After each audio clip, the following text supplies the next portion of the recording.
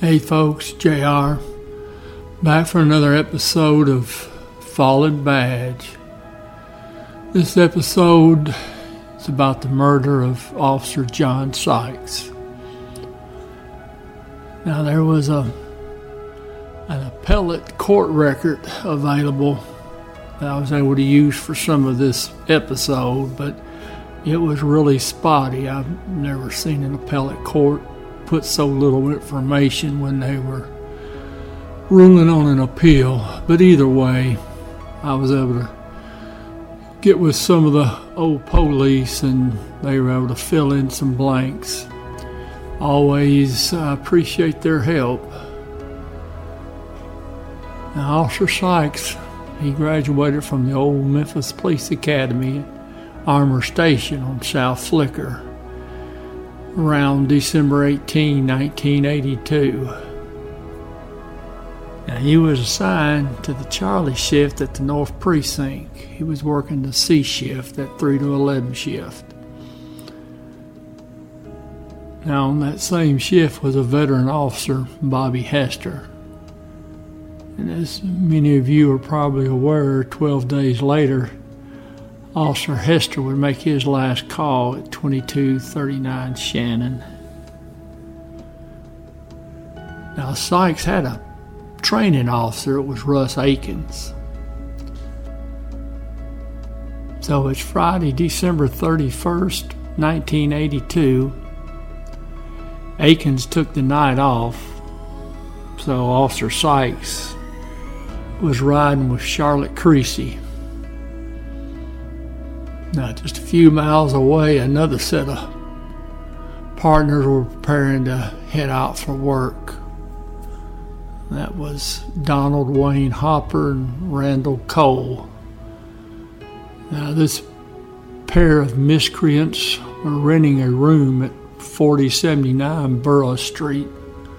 That's a quiet little neighborhood just east of Jackson and just south of I-40.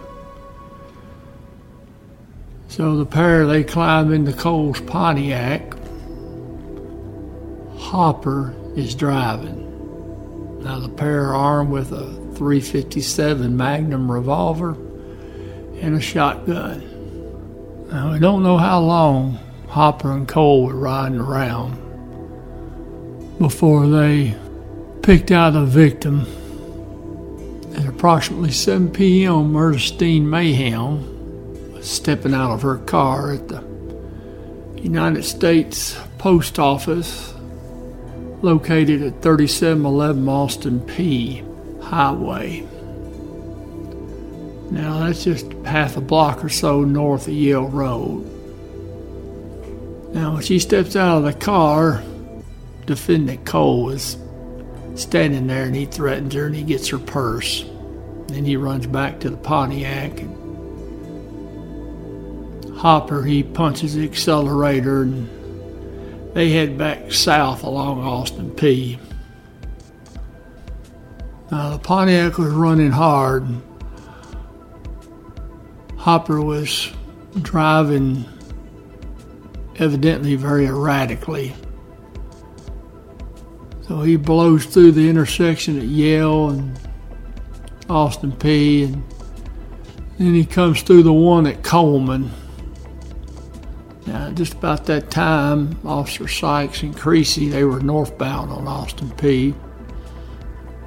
And they were either at or near the intersection of Overbrook when they saw the Pontiac all over the road.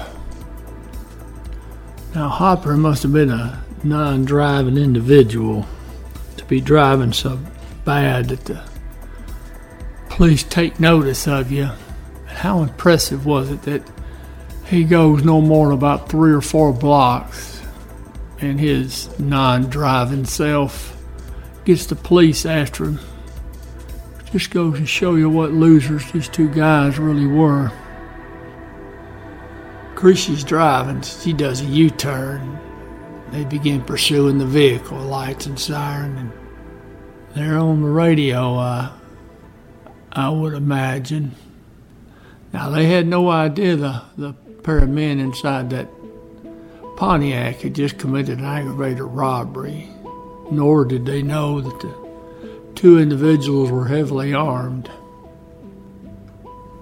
So the Pontiac, it reaches the intersection of Austin P and Stage. Now, I'm not sure if the suspects turned left and proceeded eastbound on Stage and then turned right on the Coleman, or if the suspect vehicle continued straight through the intersection and made the left on Raleigh-LaGrange and then went back east. Now, the suspects were not more than 2 or 3 minutes from their house they were staying at on Burra. And it would not surprise me if the two of them were arguing over whether to head for the house or try to lose the police first, then head home. You have to remember now, the robbery just occurred. There's no cell phones. So that means the lady had to go inside the post office, get someone to call the police. So no one knows about this robbery. At least not the police. Now, I don't know which route the suspects used of the two, but either way, the path of either would have merged at Raleigh-LaGrange and Coleman. And the Pontiac would now be going eastbound on Raleigh-LaGrange before it turned right into John F. Kennedy Park. Now, I'm in another quandary as to where the suspects stopped and parked once they got inside the park. Now, there are several pull-offs and parking areas. I don't believe they drove too far before stopping, and my best guess would be Hopper turned off the headlights and either backed in or made the small circle in that first turnaround, which was not more than 100 yards or so from the entrance on the right-hand side, just past that little building sitting on the right. Now, Creasy and Sykes must have been close on their heels because the officers pulled in the park as well. And now we've got more conjecture to this story, and that is, at what point did the officers reach when Hopper gunned the Pontiac and drove past the police car? In any event, the suspect's car at some point was near parallel and on the passenger side of the cruiser. When the passenger in the Pontiac Cole, he cranked off 3 rounds from the .357. Now, the rounds hit the squad car. One of those rounds hit Sykes in the neck. So 13 days on the job, and Sykes has been hit and he's down. Now, he's transported, and I believe he went to Methodist Central downtown by fire department ambulance, where he died several hours later. Now, it wasn't too long after that the suspects were arrested. The car was recovered, the pistol was recovered, and both of them were convicted of murder and perpetration of an aggravated robbery, and they were sentenced to life in prison.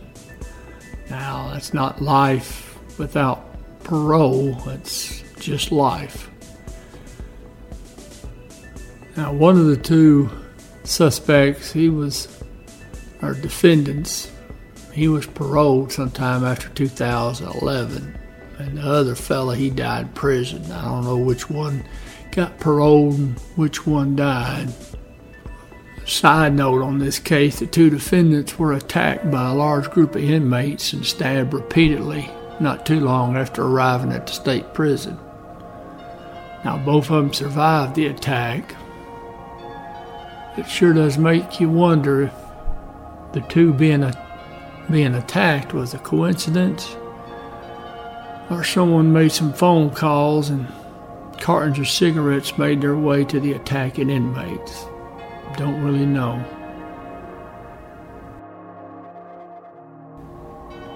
John Wesley Sykes Jr., badge number 886, end of watch, December 31st, 1982.